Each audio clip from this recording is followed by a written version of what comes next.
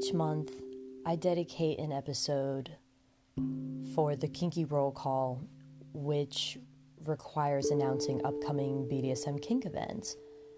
But since the coronavirus has caused numerous vendors and event organizers to close shop, I wanted to create an opportunity to open my line of social medias for vendors and event organizers to send their details where donations and shopping can take place for those that have been affected by cancellations and postponed events. So please feel free to enlist your events, shops, and links where I can share this information on my platforms for all to view, share, and donate. Hopefully, I'll be creating a Google form as well to make it a bit easier, but if not, you're more than welcome to send your information to ladydaddytalks@gmail.com. Back to the show.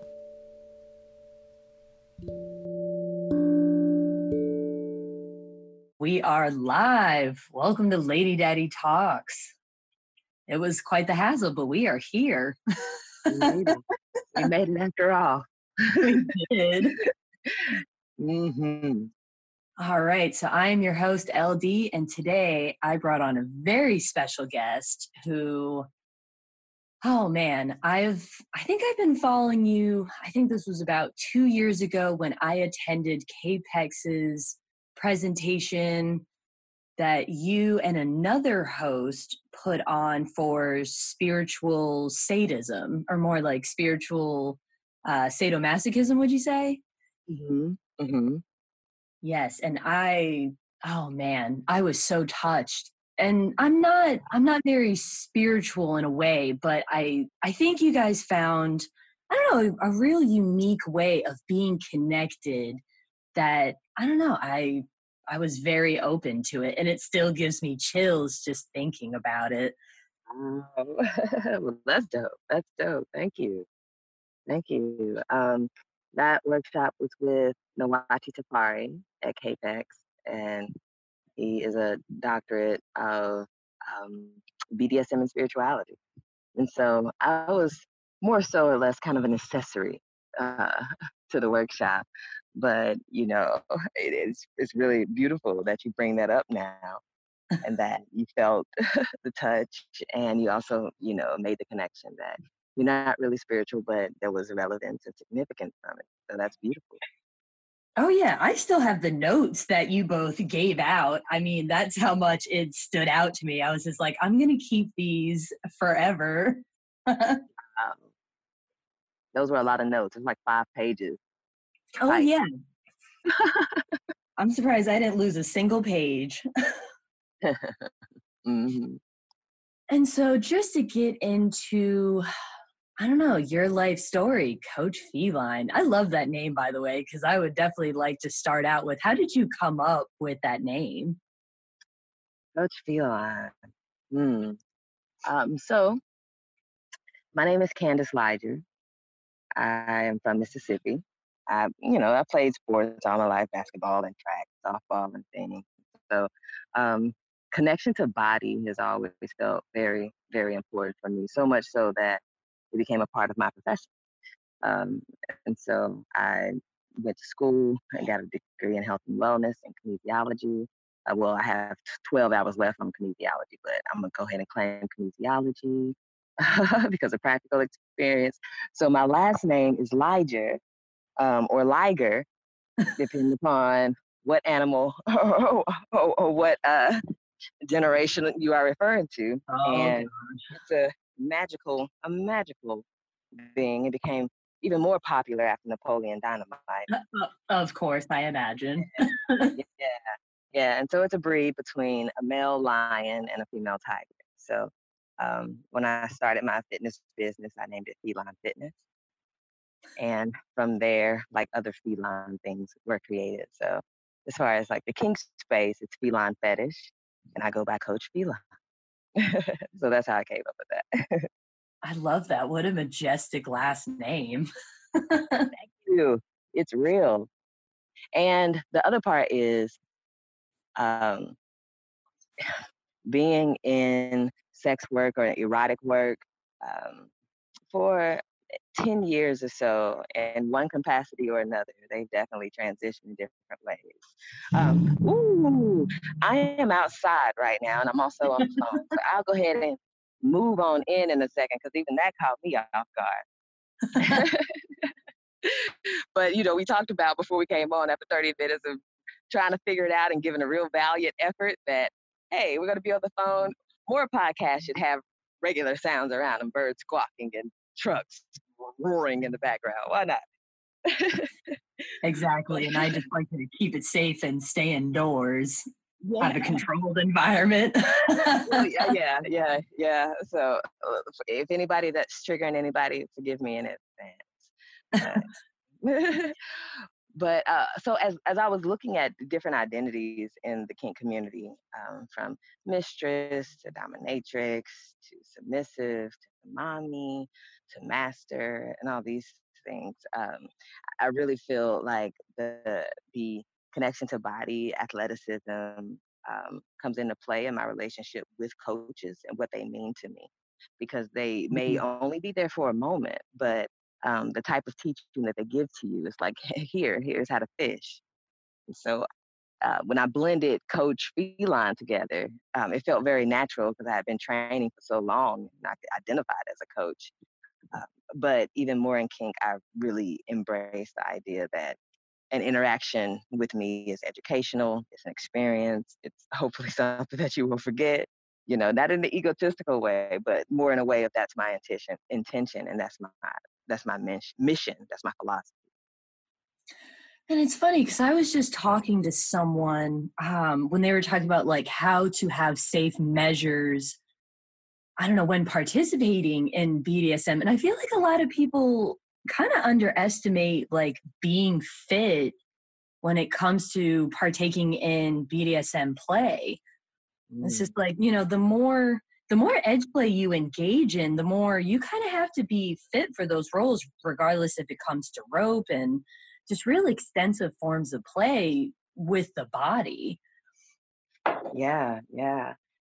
That's Hmm. what I thought was so So fascinating with how much you, I guess, include fitness with your workshops and your form of play. So I would definitely love to dive in more with how do you engage those with your workshops? mhm. I'm a co-host of a podcast called Decolonizing Fitness. Decolonizing Fitness was founded by Ilya Parker, um, which is one of the most beautiful and brilliant people that I know. They identify as a transgender man or transmasculine. Transmasculine. Mhm. Hmm. And so, it was such a beautiful blessing to become in contact with Ilya because I've been following him for a while. But you know, when thinking about what does it mean to be fit?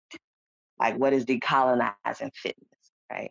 So decolonizing fit means fitness essentially being an organism's ability to survive and thrive ultimately. And so fit, I have a body that is very acceptable by fitness culture. As a standard of health, I have a body that looks like that from outside, and I have certain accesses because of the type of body that I have. Mm. But but I know people that are 150 pounds heavier than me and can still run 2 miles, and I sure as hell can't. People with different types of bodies who want to enjoy play. So fat bodies, people with different abilities, people who have maybe even gender dysmorphia or going through transition, people with bodies who've experienced all the oppressions that are present in a capitalist society, right? Yeah. And so, definitely, one of my philosophies is really thinking about what it means to be fit, especially in a kink dynamic, because all it essentially means and the greatness that's found within it is that the more we can get in connection with our bodies, the more we can experience. And Mm. so that simply means paying attention to the triggers, paying attention to what places that are touched on our bodies, where our bodies have a physiological response. It's embracing like the fullness of our body, creating, the access points to our bodies, creating boundaries, because our bodies are the stories. They hold all the stories. And so in the quest of transmuting body and all of the politics that sit in body to pleasure, then it gives us kind of another very significant pathway to just experiencing connection. Um, so yeah, my workshops aren't necessarily like, here's how you lose, 50 fucking pounds, not like that, more so than what does it feel like? Where does it feel? Can reach your hands into the sky. Where's the tension? Is there tension? Does it hurt? Does it feel good? Right. And so just paying attention and being just more present in our bodies alone creates, I feel, more beautiful kink shit. Yeah. Mhm. So, how many workshops do you host that you're known for, and how do you distinguish each of the workshops? Mm. I'm really moving around now, so I go ahead and sit down. I think too. Just yeah. So I host a few different workshops. I have a background in spoken word poetry. So I've done poetry for about 7 years now, both in like slam competitions and the whole slam world. And Ooh. I've done workshops around just being able to write, being able to not only write, but also speak in a way that's meaningful, in a way that is like rooted in like what the intention of the poem was. So that's one entry point. I have workshops in the social justice arena. So Yeah. I have a background in advocacy and activism. I was in Oklahoma City during a lot of that work. Um, and so those workshops are centered around healing justice. They're centered around body autonomy and like rebuking all the fuck shit. Rebuking all the fuck shit that keeps us from being able to be in our fullest and most vibrant self. Mm. So I have workshops in that space. And I also have, I do dance fitness. So I have a workout program called Gyration Nation Dance Fitness. And so the dance fitness workshops or classes, I call them workshops, but they kind of, whatever, fitness classes. But they're rooted in movement. They're rooted in affirmation. They're rooted in mirror and reflection work, right? And so I have workshops there that are rooted in all kind of movement from fast to slow. And in the kink arena, I just went through. So basically, I just gave that was the whole resume. Okay, so in the kink arena, I have workshops rooted in uh, fetish fitness. Mm. Fetish fitness. Mistress Anna out of Australia was the first person I saw do a fetish fitness class. And so felt very natural to blend kink and fitness together.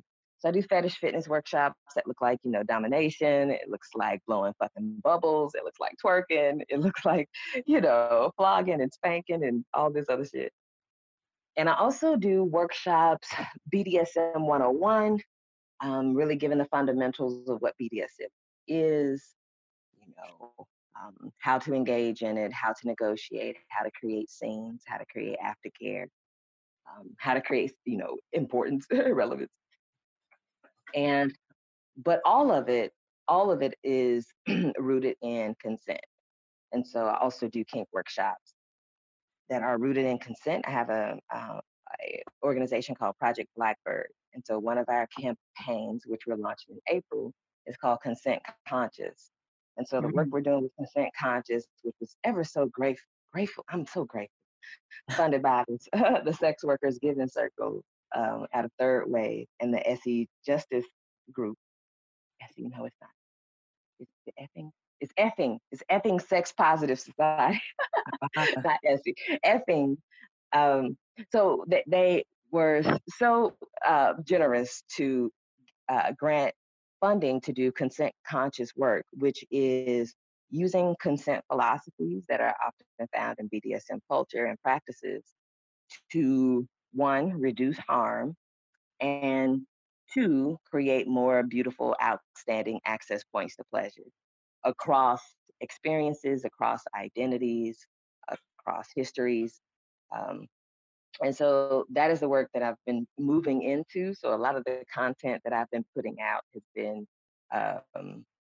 in the long Nat campaign recently for the past year or so. So yeah, the consent conscious workshops are where it's at. That's where it's at. Because for some reason, people feel like they're human and there's like all these violations. There's all these violations that exist in humanness. And then they identify in BDSM. And then for some reason, all those violations go away. And they don't go away. They just exist in a different container. And the container that's created is where the power is in. That's where the healing is in. So yeah, I'm really excited to have been doing actually consent conscious workshops and just talking about the philosophies in BDSM. Translate. I definitely have to say that you stay busy. Damn. Yeah, I'm currently overwhelmed. And then you definitely touched on a question that I had, which was, I feel like consent and consent 101 and shit, the 102s, the 105s, however you want to label it. I feel like we always make it in a important discussion, but you have made it its own lane. And so I'd love that you touched on why you have made it its own lane and not just a discussion that we brush on for why, we need to talk about consent and really, beat it to a pulp for why we need to just have more than just, discussions on consent. So I'm happy that you elaborated on that for sure. Another question that I did want to ask was, do you feel like there were any events within the beginning of your journey that, I don't know, I guess inspired you to start your own BDSM kink events and workshops?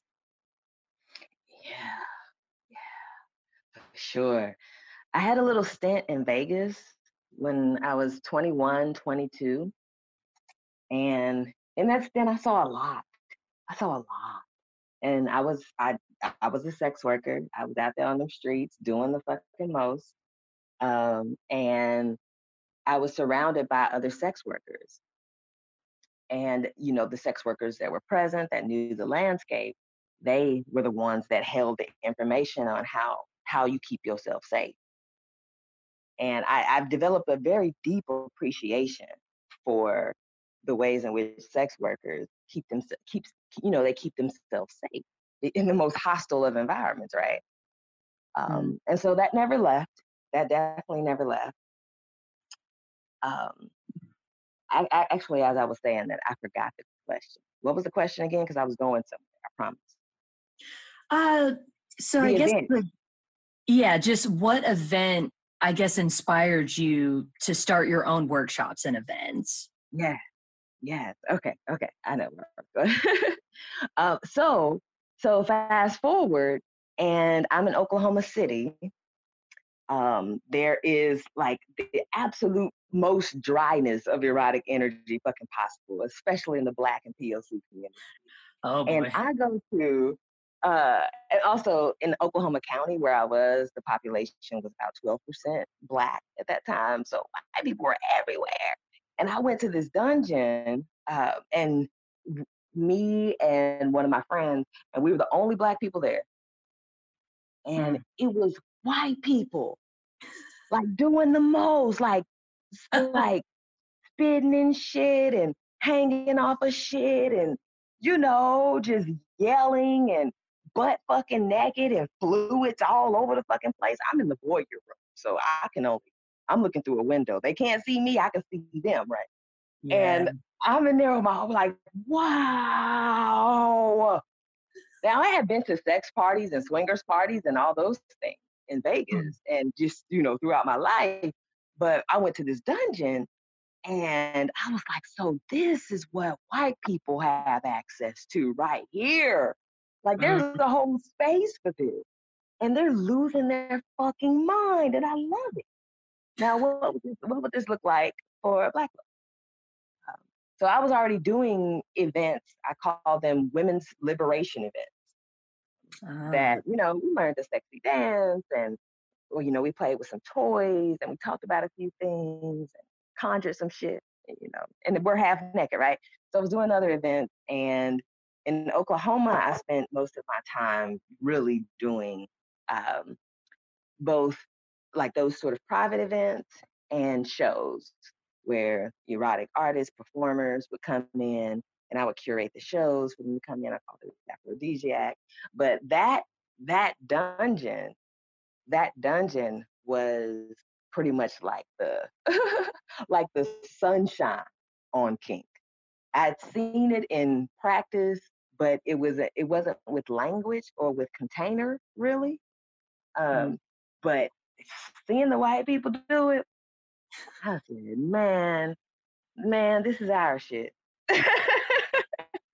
This is our shit. It looks a different way. It looks a different way. And it looks a different way in all different types of spaces, from, race to, background, to age, to Mm. gender identity, to sexuality. It just looks different. And so I have a deep respect for those differences. Yeah, and I've definitely noticed, especially since kind of co-moderating with a local group here in Charlotte, a POC group. I don't know, it's so funny how, I mean, I feel like it's an international problem, honestly, but how we always talk about the need for diversity, and that becomes a conversation in itself, but yet when they realize like leaving a door open and just stuffing something underneath it with no one greeting you just isn't enough, and why we start our own spaces, it becomes such a fucking problem and like this big hoopla, which is like, what do you mean you need your own safe spaces? We leave the door open all the time.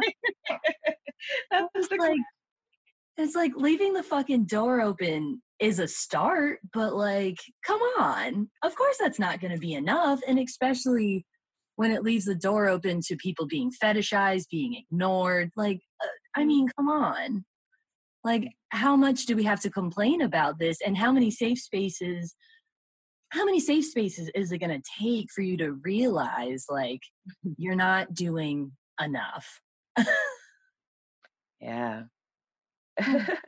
Thank you for saying that. Thank you for saying that. And I hope, for folks who are listening right now, that at least sparks a question mark, if not a whole series of other questions and curiosity, because that's real.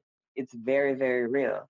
And, in the social justice sector, that's what it looks like. It looks like Black folks, people of color, trans folks, people with different abilities trying to get to the table, immigrant folks trying to get to the table, because the door is open and then there's a table, right? Yeah. And so, do I have a chair too? And then after the chair, like, will I have space and just as much relevance as anyone else to speak? And if I speak and you are relying on, the just the tokenism, Mm. you're relying on the information and the access. What are you also taking into consideration that's meaningful at the end? And that shit doesn't happen, especially in, yeah, yeah. And it doesn't leave just because it's going into kink spaces. I just did a photo shoot in Durham for Push, which I fucking love. I still Push have not been Durham. able to attend yet. I Oh, surely hope so soon. please, it's March 28th. It's going to be fucking awesome. It's so much happening. Hyperstimulation on 9,000. And so I'll be performing this year in Push, and I'm really excited about that. But at the photo shoot, I was the only Black person there, right? Out of maybe about 15 people. And we're in North Carolina, right? And so this landscape looks a lot different than Oklahoma City. So there's way more Black people than people of color here. But I was the only Black person. And so it kind of brought me back to what it means to do the labor, to be the one that sees the door open and was like, do I really want to fuck with these white people right now? Or do I want to do something else? Do I want to do something else right now? So I definitely have a commitment to that labor. That labor feels very meaningful to me. And so I do take on and embrace the responsibility of, if there's a table, I'll sit down, I'll speak. But it, I definitely feel you on that because I have to take advantage of a lot of the privileges that I have being white passing, and I look cisgendered, and I still battle with a lot of that because only within the past year did I recently come to terms with being gender fluid. And then it's an ongoing battle being white passing because of course most people are gonna look at me and be like, oh, you're black? You're mixed? No way. that's what I said. I think I said. When you told me, I was like, oh, I knew you identified as a person of color, but I didn't know Oh yeah, because looking at me, I mean, most people just think like I'm Italian or Native American. So I'm just like, yeah, sort of maybe, but not Italian. Like, that. I'm just hairy like an Italian, but that's about it. I love that pasta. Yeah, I know that's right. I love it too. And that's the danger with assumptions, though. That's the danger of assumption. Yeah.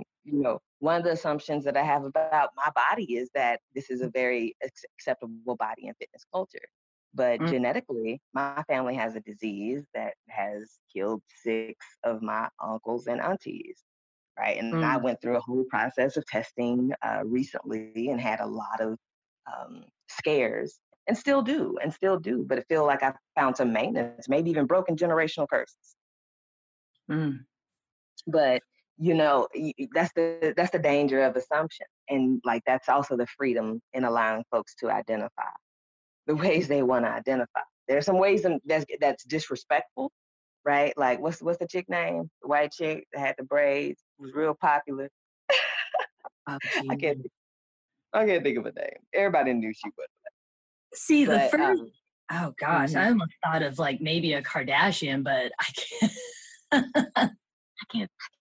She's a meme all over the place. And Rachel Dolezal, that's Oh, who. yes. Yeah. Yes.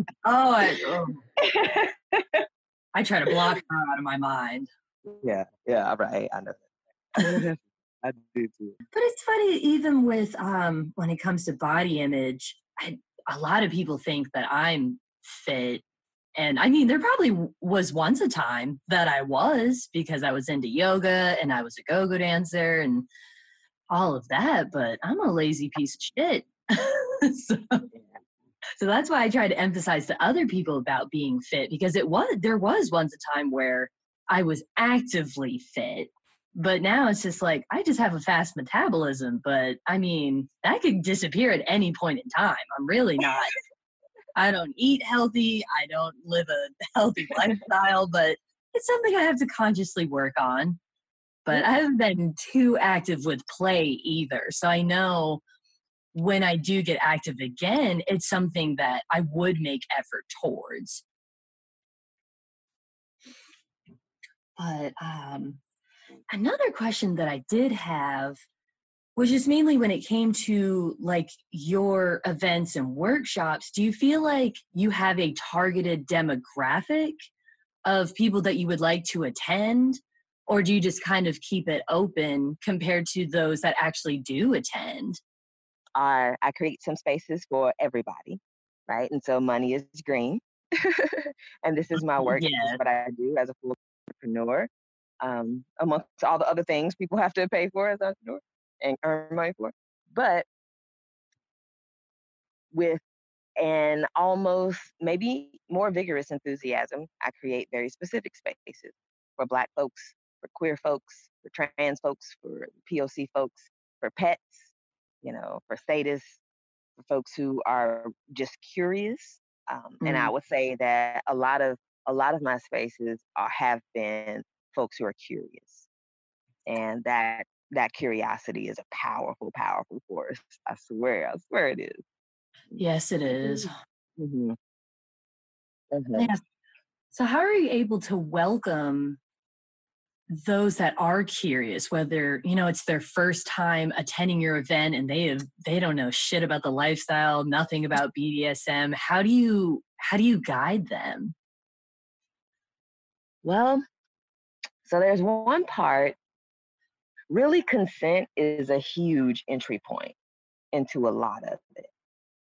Um, because at some point, most of us have had violations of consent, right? Mhm. And so, even to have a workshop about kink or the erotic, having consent even mentioned can, grant a certain amount of safety. And then also having it be a focal point, an entry point to the beginning of my workshops is going over the overview of what is consensual. So I go over if so, which is by the Coalition of Consent. If so is consent is informed, freely given, specific, ongoing, and enthusiastic. And there are different variations of the acronym. I think FRIES is one of them. But I also talk about the principles within BDSM and kink, which SSC, safe, sane, consensual. Talk about RAC, risk aware, consensual kink. So safe is relative. So risk aware simply just gives acknowledgement to inherent risks that exist. And I also talk about PRIC, personal responsibility, informed consensual kink.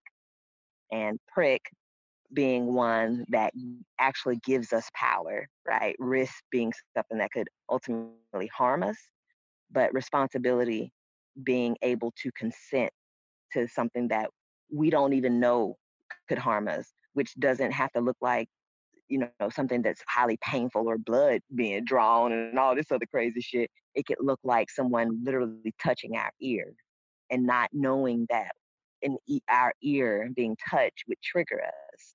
And so, a responsibility to be curious and to be vocal, um, and to say what and create our boundaries and our access points. So I talk about that, and then we go to whatever the workshop is. But consent as an entry point has been, for me especially, and regaining not only consent to like an external thing to access me, but a consent that originates from me, that Mm. says I consent to even feeling a sensation, or I consent to even being in a place, or I consent to moving my body, or exploring my body, or being curious about my body. I consent to this. It feels like the power shifts back to us in a way that's really healing. Hmm. And then when it comes to people that have attended your workshops, do you have do you have any stories that people have shared about attending your events? With just like, oh my gosh, I attended this workshop by Coach Feline and it was just fill in the blank. Uh, yeah. um, I had one recently that was pretty cool. They attended the workshop, and it was a BDSM 101 workshop. And they, hmm, if I could describe it, it felt like when they spoke to me and reflected, it was like they felt like they had power. They felt very powerful after they left. They felt like they could, you know, claim the things that belong to them, and rebuke the shit that don't. They felt really good, and they attended one of my shows. And then, like the same week, they came to the Edge Play workshop that I did. And this Edge Play, these workshops that I've done recently since I've moved to North Carolina, which I've only been here for about 2 years, have been with Queer Kink out of Raleigh. Mm. And so they've sponsored those workshops to take place at Durham Fruit. And so they came to Durham Fruit for the Edge Play 201 workshop. And I saw pictures of them afterwards. They filled out a survey. Um, so that felt good. That was a recent experience from someone who attended my workshops. And um, their pictures were them, bound to a chain link fence with a big ass smile on their face. like just left the workshop, still riding high off the energy. So that was fucking awesome. That was really awesome. And then a perfect segue. This has become one of my favorite portions of the show, but I'd like to ask questions about a shit show story. So welcome to the shit show. It's basically where I ask a story of something like basically a situation that has gone wrong, left, right, just absolutely just complete shit at an event that you have hosted or maybe attended, whether it was a scene or just maybe something, you know, behind the curtain of just everything was just going wrong. Yeah. Well, so I always try to see the brighter side of things. So maybe not everything was going wrong, but some shit was definitely going wrong.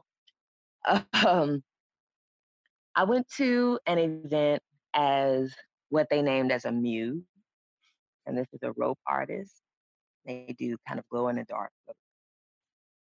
And this event was it was for Black women who were having a birthday party for one of their friends, and they were there to do a rope demo. So it was me and one of my girlfriends. We came down there, and I was prepared to perform. I was prepared to get into the rope. You know, I love bondage. I love rope bondage. I love the intricacies of all the patterns that can be created and shit. So I'm like, oh, let's go. And so I get there and I meet the guy who's doing the rope, and he's laid all these things on a table.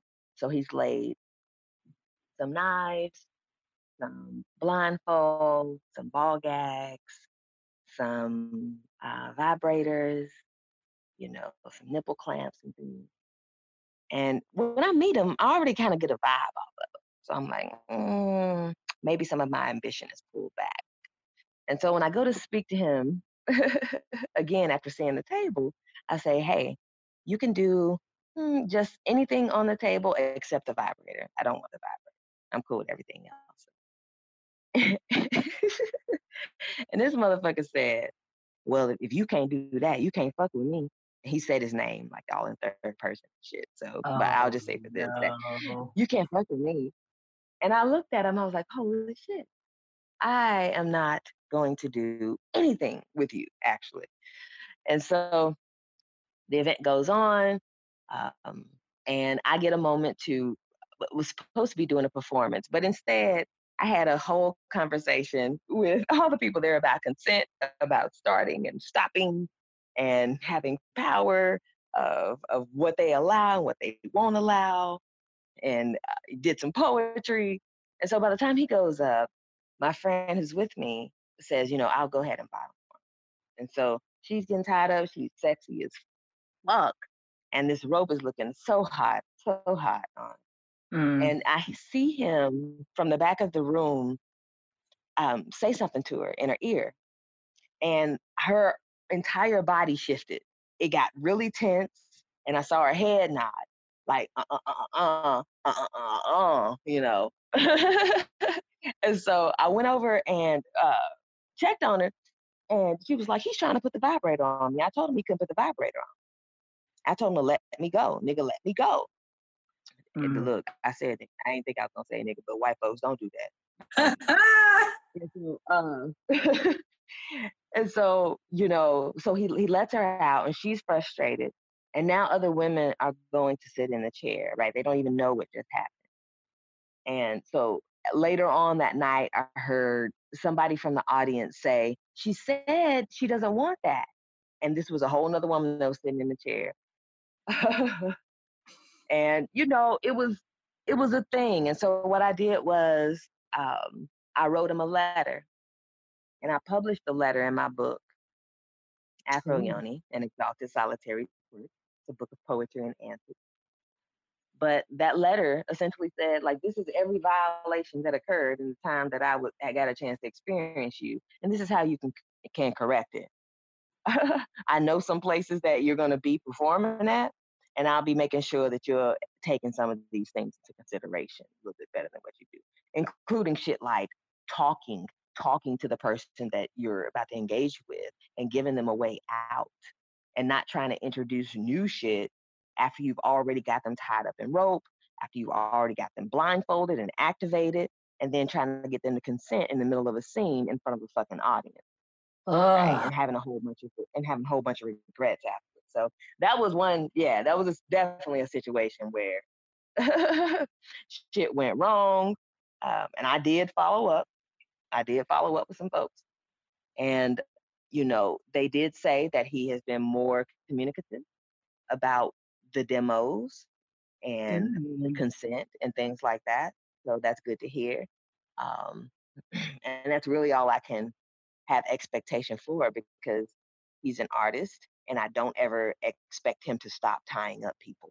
But I Mm. can't expect him to just do fucking better. That was actually a perfect shit show story, especially with that, the conclusion of the story being that he has learned, and we're not perfect, because he probably had a bit of a fucking ego about it being called out and like, oh, what do you mean? But at least Mm, at least the pattern has not continued.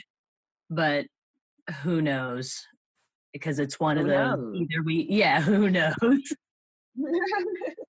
But thank you for sharing that story. I think I like having this portion, because people just think, we having the responsibility of putting on these events, participating in these events, that we just try to hide everything behind closed doors, and like, the show must go on, everything has to be perfect.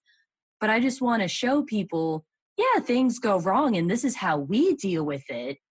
But we want to make sure the people attending have a good time, and that their safety, matters too. yeah. Hmm. Even though we can't plan for everything. We can't, but we can make the container tighter, Yeah. right? We can make that tighter, and the more people that are knowledgeable about the way harm shows up, and it's even more challenging in kink spaces, because you can witness a dynamic where someone is crawling on the floor, getting spit on, and you have no idea whether or not, or what the conversation was before you saw that moment, right? And so Mhm. consent could have been established for that moment at any time. So you're having to navigate like all the triggers of like, this is clearly a consent violation versus, right, does this person still has autonomy to create like what's pleasurable for them and to ask for it. Oh yeah, even being a dungeon monitor for those kind of parties. I just had my training as a dungeon monitor not too long ago through Capex, but oh gosh, I'm still so hesitant on when I officially take on that role, because I knew it would be good skills and knowledge to have, especially, once I officially start hosting my own events, or, if I want to officially volunteer for other people. But damn, it's a lot of responsibility, but we got to do it. Yeah, yeah. And it's like beautiful practice too, because it's in a space where people have a desire to be in their most freest self. And Yes. so, when we see things that would kind of scratch on our end of morality into like violation or just being absolutely disgusted, that then becomes like our self-worth. If the people who are engaging in it are finding pleasure in it, like it's our self-worth. It's like, oh, I'm triggered by this. Why am I triggered? Or maybe not why I'm triggered by this thing. Maybe it's just an acknowledgement that the trigger exists, and I get to determine when I explore my why. Oof. Yeah. Yeah. And speaking of hosting parties, I would like to ask this question before we get into our Q&A portion. But Okay. is there any specific advice that you would want to give our listeners that are maybe contemplating the idea of hosting their own events? Yes. Hmm. Hosting your own event is part of you are absolutely taking responsibility for the energy that's created, right? So whatever you need to do building up to the event, before the event, during the event, to stay grounded, to stay centered, to stay in a place where you're operating somewhat logically, also intuitively and emotionally, all these things, right?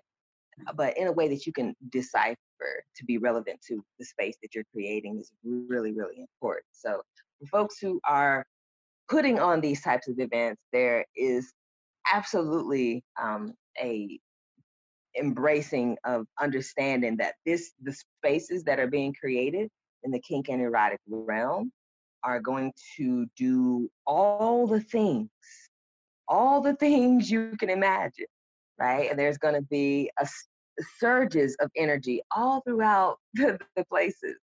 And some of them will belong to you as you curate the space, and some of them will belong, and a lot of them will belong to the people that are there. So, whatever that needs to be done to create, again, that container for everything to be safe, everything to be,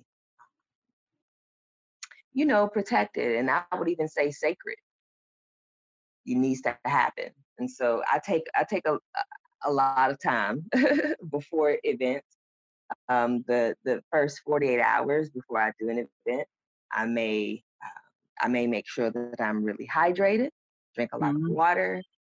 I may increase my green veggies a bit, whether that comes as smoothies or juices. I may stretch, I may breathe, I may write, I may just create more self-care practices for myself so that I can be able to show up in a really intense moment. So that's definitely one. So the other thing that I would say is to, be very clear on what's happening, what's present. Before a scene, if I have a lot of toys and I'm not sure what someone wants to play with, I lay out all the toys on the floor. Right? That's really important, and allow them moments to react to the toys. The same thing with events is to take time to make sure that spaces are labeled, or to take time to tell people where different spaces are, from the type of equipment that's present to where the aftercare areas are and the restrooms are, right? Or the places to sit down or hydrate, snacks. All those things are really important. And sometimes when folks are having to navigate your event last minute to try to find something that they didn't even know was there, it just takes away from the experience. It takes away from the experience. So yeah, that's my last one. Honestly, that was all wonderful advice that even I have to take into consideration, because I'm definitely new to this side of hosting my own events within the BDSM lifestyle, because I've hosted like small events here and there. I think the first major event that I hosted was actually with my Metamor. We hosted a fundraiser event for our boyfriend who broke his elbow. And it was funny because it just started off as like, just fundraising money. But we kind of made it a little kinky with like, we auctioned him off for dates. Nice. Okay. It was the best thing ever. We basically did like 3 different dates that you could do like a silent auction for, while bidding for other items and experiences. So that was like the first major event that like I basically hosted in a sense. And it was actually this past Halloween like weekend that it happened. And so now getting into the realm of like, okay, I think I want to put on more events in like a bigger realm and more kinky and not, just completely vanilla friendly. Right. Yes. So thank you so much for sharing that advice. And I really hope that helps our listeners as well that are curious about, putting more on for this community. Right on. Yeah, I really hope it's helpful too. Yeah. And for, I'm also open. So if anybody, has a question, they're more than, the invitation is open to reach out to me and just ask. Just send me an email, Coach Feline, FELYNE @gmail.com, and I'll be happy to answer as soon as I can. Yes. All right, so let us begin our Q&A portion.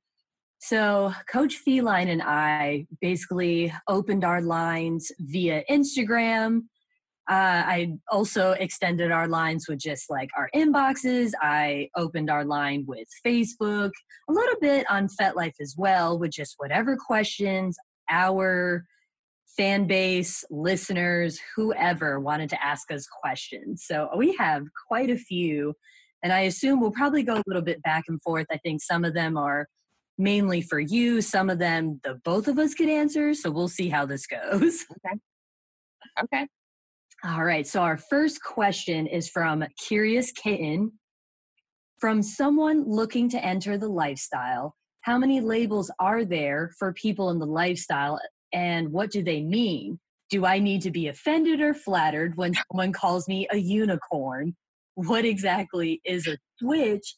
And give me your top 10 important pieces of need to know lingo. Well, okay. First of all, that's a lot. That's a lot of question. That's a lot of question. And it sounds like that person actually wants to have a session. And so I do coaching sessions where we can talk about identities, we can talk about lingo and maybe like whatever relevance that is for them. But I will say, as far as like a unicorn and a switch, I'll address those for now. Mm-hmm. But I guess even before that, when it comes to identities within the kink community, I just think that it's vast. There's a vastness, right? So if you take like the BDSMtest.org, it's going to give you maybe like 15 to 20 responses, and they're going to be dominant, submissive, sadist, masochist. They're going to be mommy, daddy, pet, exhibitionist, warrior. And so a lot of those identities sometimes are rooted in power dynamics.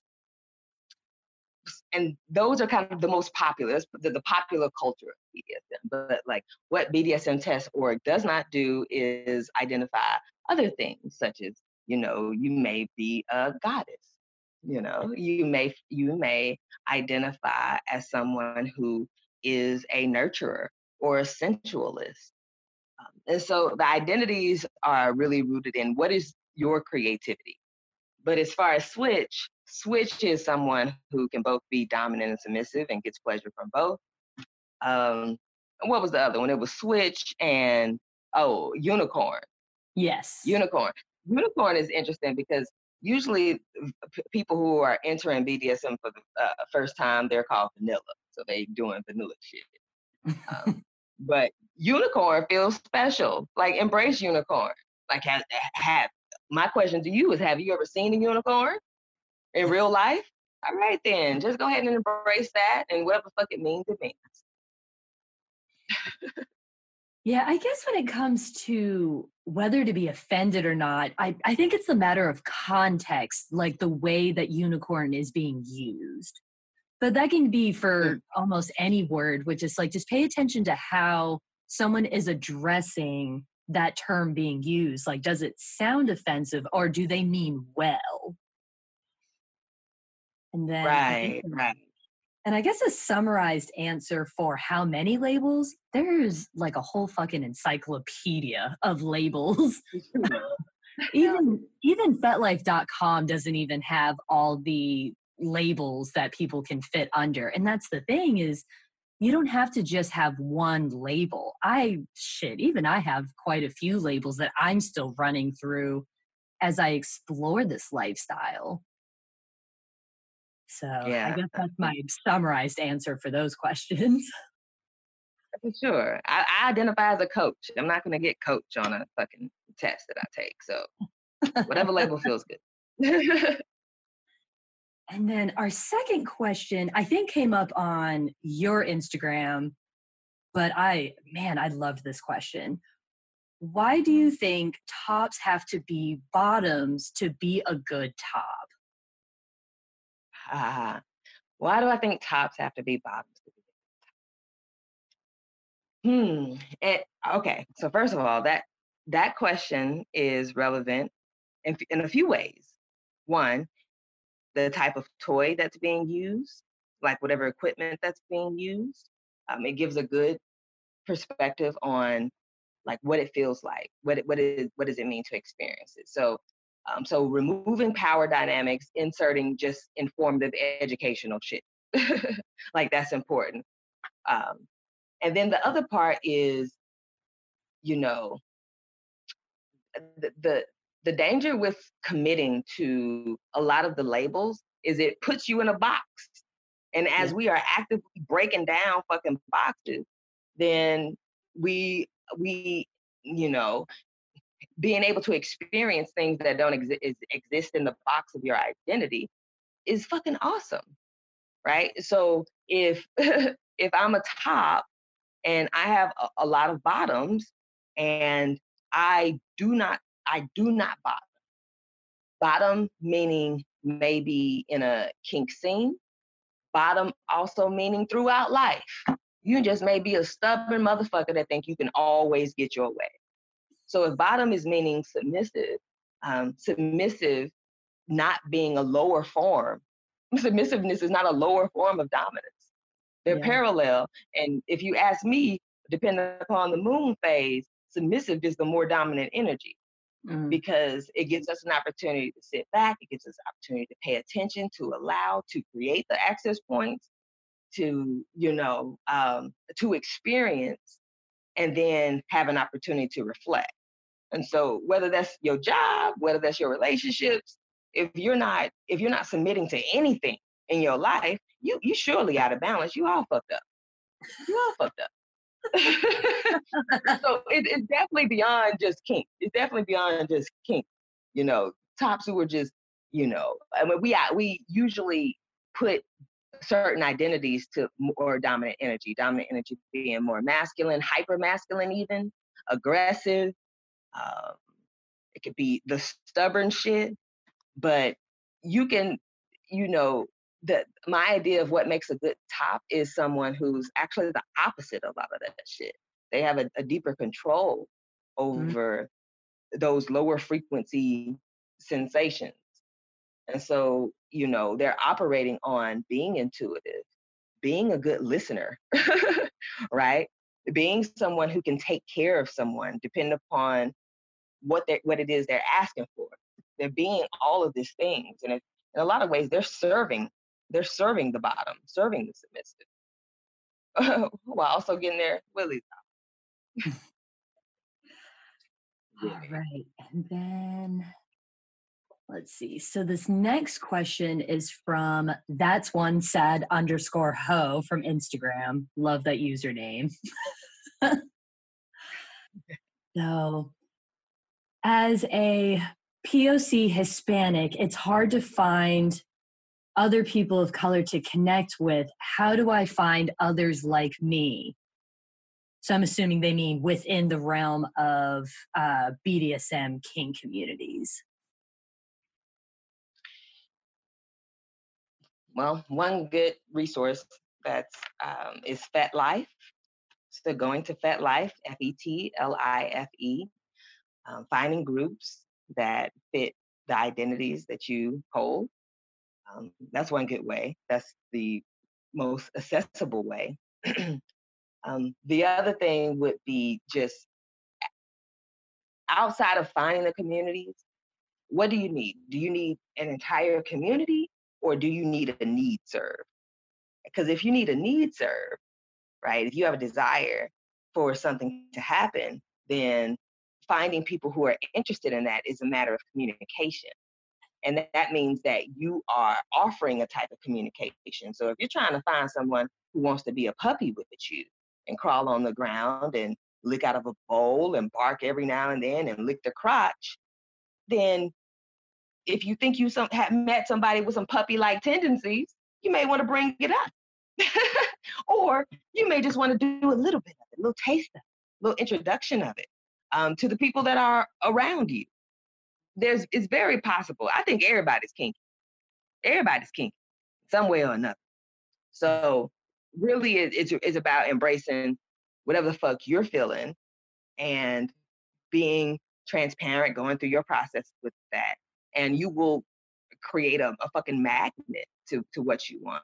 But outside of that, communities are very hard to find, especially POC. Hispanic communities are really hard to find. So FetLife would probably be the best resource to kind of take it from there. Otherwise, you're out there on your own.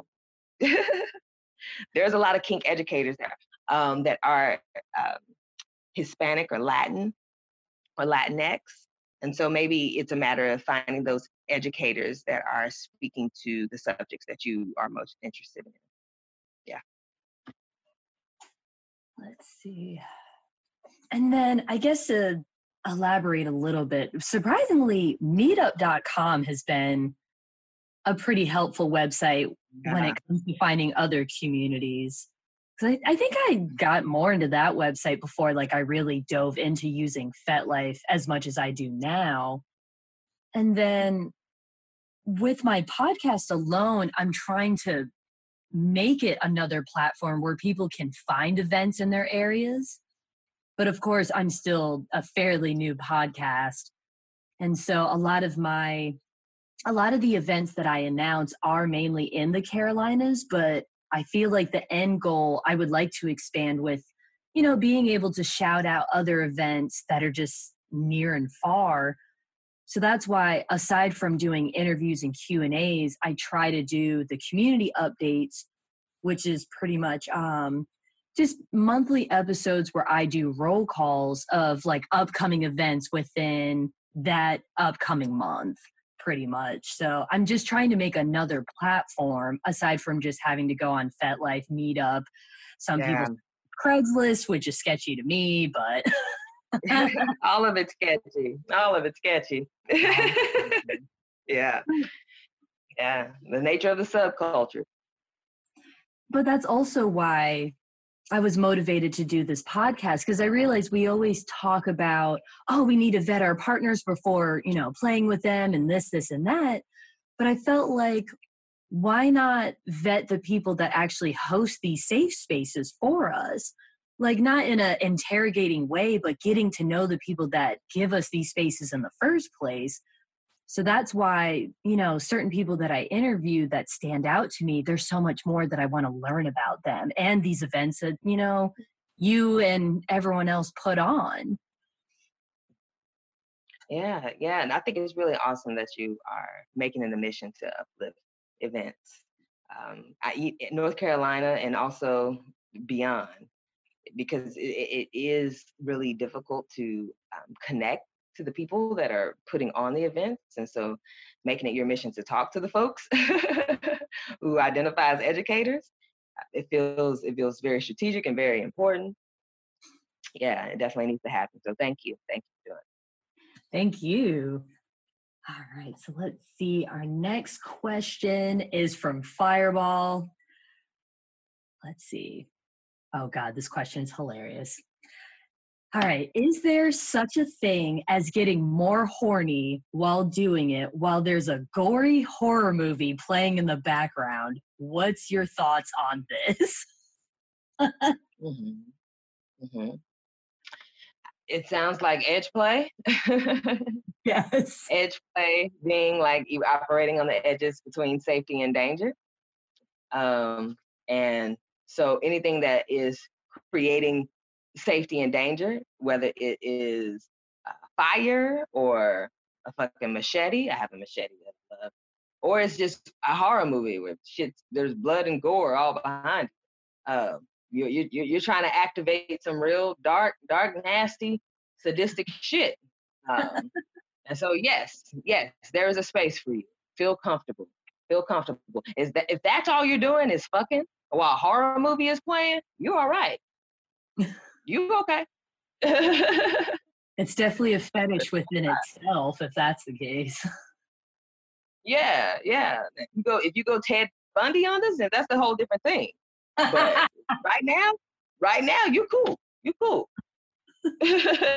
Play with that some more.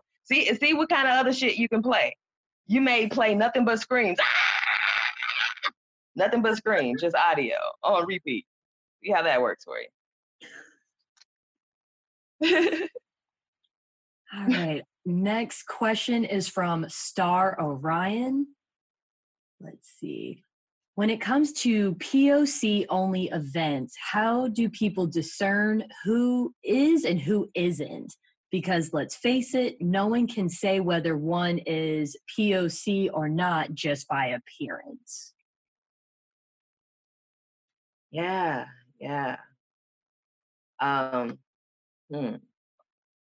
I actually misgendered someone that I have a lot of respect for in my last event. And I misgendered them as a cis man, and they identified as non-binary. And so I had to apologize for that, acknowledge that, correct that, and also just be intentional to never fuck it up again. And so, I mean, really, that's the extent of it. How people identify. We do want to move away from assuming, like who's who's in the box and who's not. And if we're trying to create a very tight box, then that also means different other characteristics of the person, right? So if we're saying that someone with curly hair can't come to the party, then they have to have coarse, kinky hair to come to the party. Or if we're trying to have a curly hair party, and I see them all the time, curly hair groups, how to maintain it, how to keep it moisturized and all that shit. Yeah, you just create a more specific box. But outside of that, it's not our job to tell someone what their identity is or to allow our assumptions to create an identity for them. And I guess my answer to that question, since recently becoming a co-moderator for a POC like Kink Poly group, a lot of our vetting predominantly takes place online before they even attend a munch, play party, a social, whatever fucking event we're having. And because a lot of it does take place on FetLife, a lot of users do not post photos. And if they do, of course, the only photos that are public are the ones that don't show their faces. So I can't just base my vetting off of, oh, there's some melanin in this photo.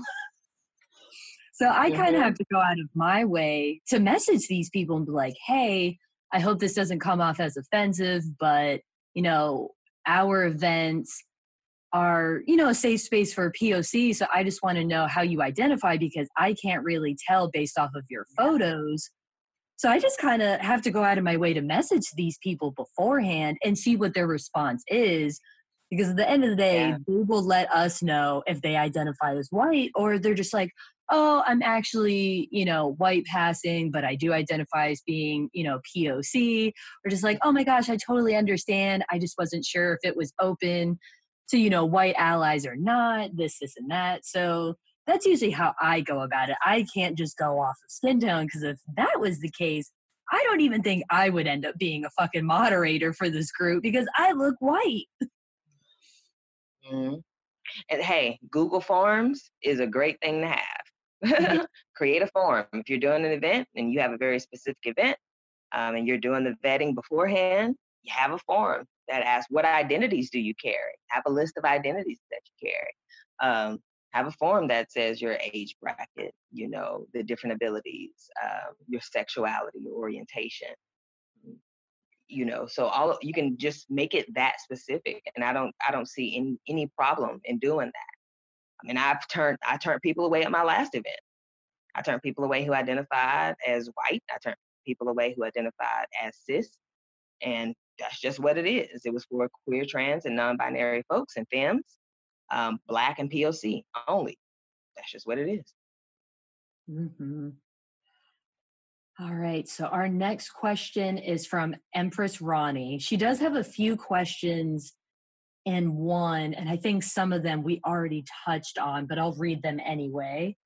So let's see. So questions for the coach. How did she get into kink? How was her first realized experience? What has made you want to focus on fitness? How many years have you been teaching classes? What to date has been your biggest reward in teaching boundaries and empowerment is the last question. Okay, so I like the last question.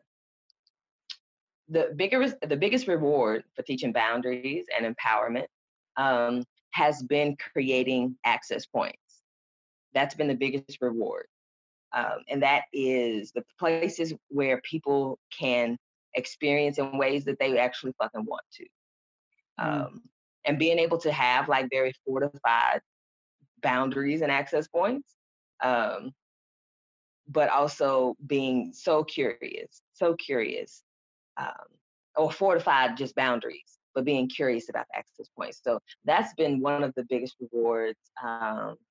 I think another big reward has been seeing and witnessing like the influence, seeing people who have had sessions with me, who have been to workshops, been to events, and being able to witness like their own growth in their erotic energy, which does different things, whether that's painting more or dancing more or, you know, being kinky as fuck on a Wednesday. Why not?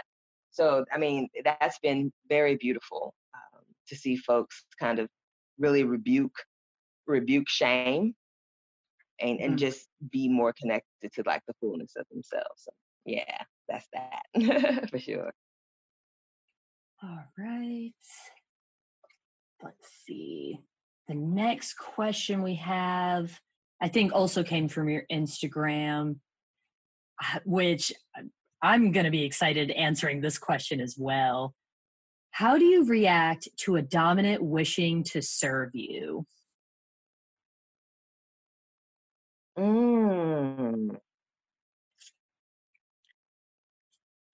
Ha ha. I like that question a lot. I like this question. Because to have anyone be willing to be submissive towards you is already a gift. It's already a beautiful exchange.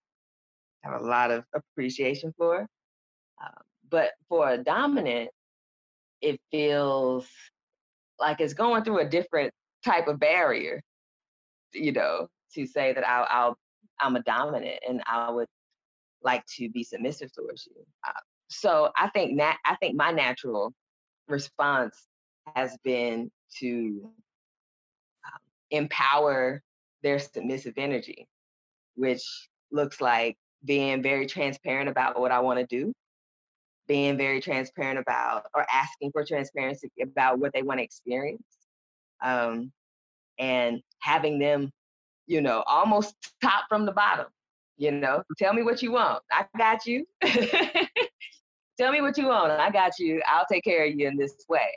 And, you know, again, since we're not making assumptions outside looking in, it can look like that it's a complete domination session and I'm just dominating someone who's willing to be submissive to me. But in actuality, I'm doing what they told me to do. And it don't make me no difference which way I get it. It don't make me no difference. So I get a lot of pleasure in that. Yeah. So I feel like a top wanting to explore, no matter what the purpose is. It can be educational, it can be experience, it can be whatever the fuck it is a beautiful thing.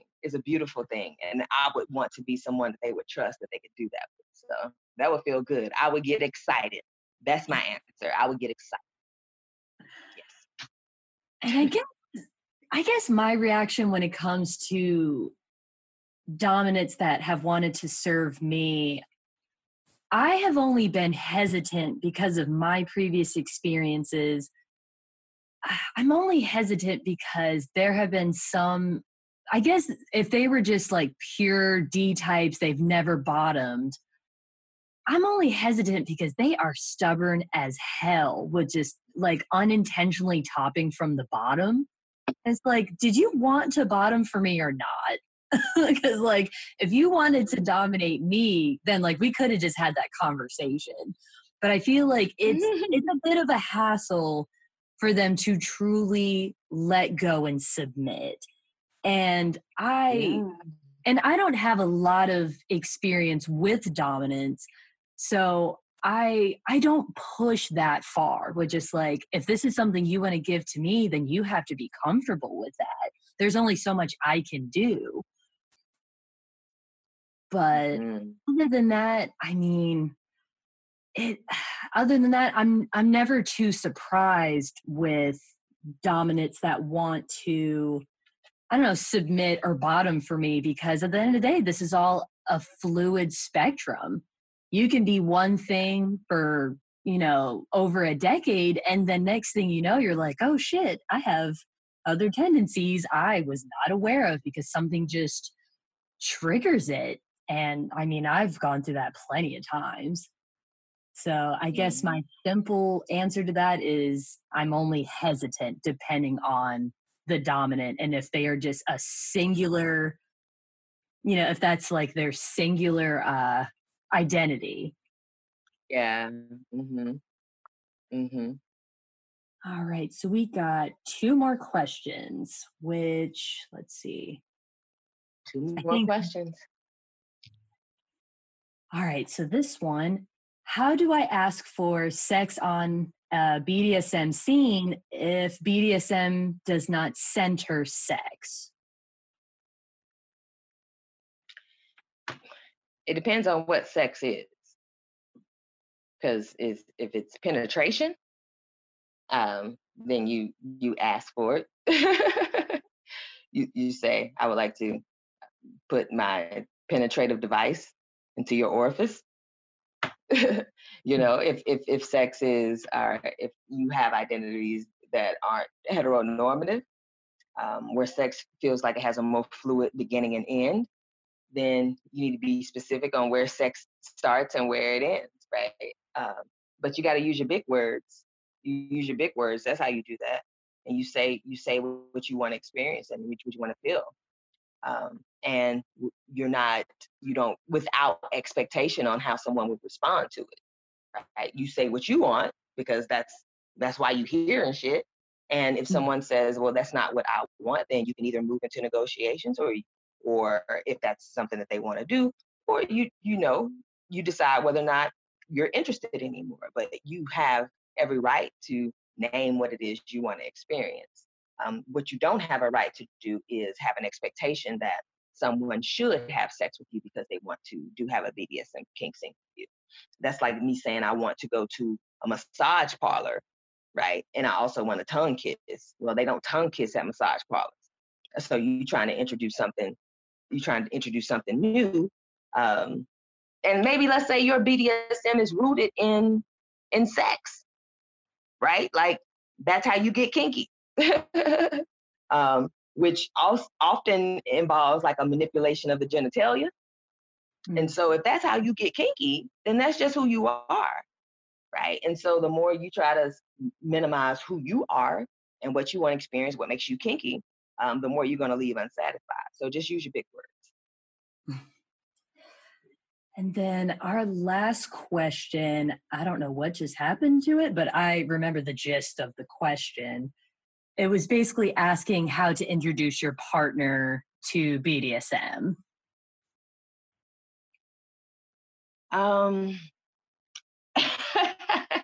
So if you want to introduce your partner to BDSM, you can go to Coach Feline at Fetish Fitness Academy, and there's a BDSM 101 course, and you can learn things around the terminology, the negotiation, the relationship dynamics, the types of play, how to do certain types of play, the scenes, the aftercare, and the self-work and the processing that comes all within it all. So you can do that. And that course is $29, just $29. Only. And it's on my Instagram in my link tree. But also, maybe it looks like pulling up an informative YouTube together from a reputable source. It may look like taking the BDSM test together and looking at your results and clicking the more info tab to see what those mean. It may look like, that you already have some things that you do and you just take more time to talk about the things that you do and how to make them better. Like doing that alone can be a way to introduce your partner.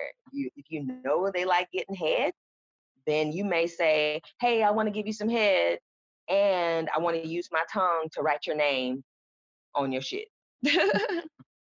Boom. Now we got a whole different situation with the same kink.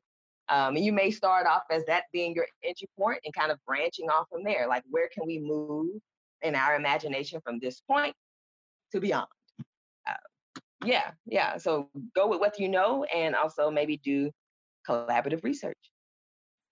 Truly, you cannot emphasize that enough, that as a couple, you got to do the research together. Even if you go off and do your own separate researches on different topics and you come together later, there are so many books, podcasts, oh my gosh, articles, cannot even, I could go on and on with references that you can find, whether you decide, this is something you want to do in the bedroom, or if this is a lifestyle and community that you want to be a part of.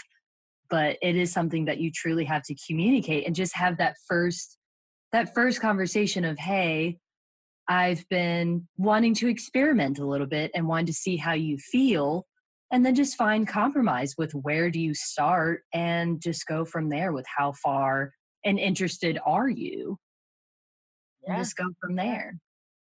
And that's for those that are monogamous and non-monogamous, truly. Yeah. So if you like your partner's feet, then you may look up feet fetishes, things that you can do with feet, ways to tie rope bondage between toes, different types of temperature sensations on feet, different types of oils or lubricants or lotions, whatever the fuck. So start there and see what happens. And just make sure not to kink shame as well, because as you're exploring, you're going to find your hard limits that you just truly don't ever want to come back to, but your partner might actually be into, but you just have to compromise, like, hey, that was a hard limit for me, but you know what? Thank you for being open with me. Let's find something else to explore that we would like together. Yeah. So don't yuck my yum. Don't ache my ew. Don't yuck my yum. It's your yuckiness and it's my yumminess. So don't yuck my yum. If I like it and you don't like it, then yeah, just leave it alone. Mind your business. That's right. Well, that wraps up our Q&A portion. Thank you so much for, oh my God, I can't even explain the feelings that I'm having with having you on this show today. This was such a beautiful conversation.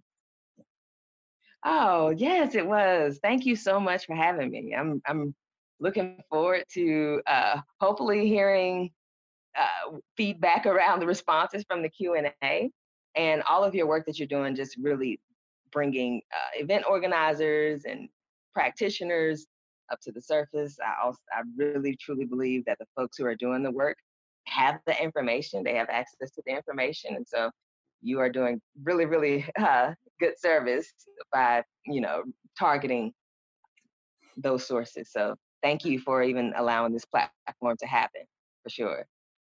Yes, thank you so much. And then, so beforehand, what social medias can people find you? Yeah. So you can find me on Instagram under Coach Feline.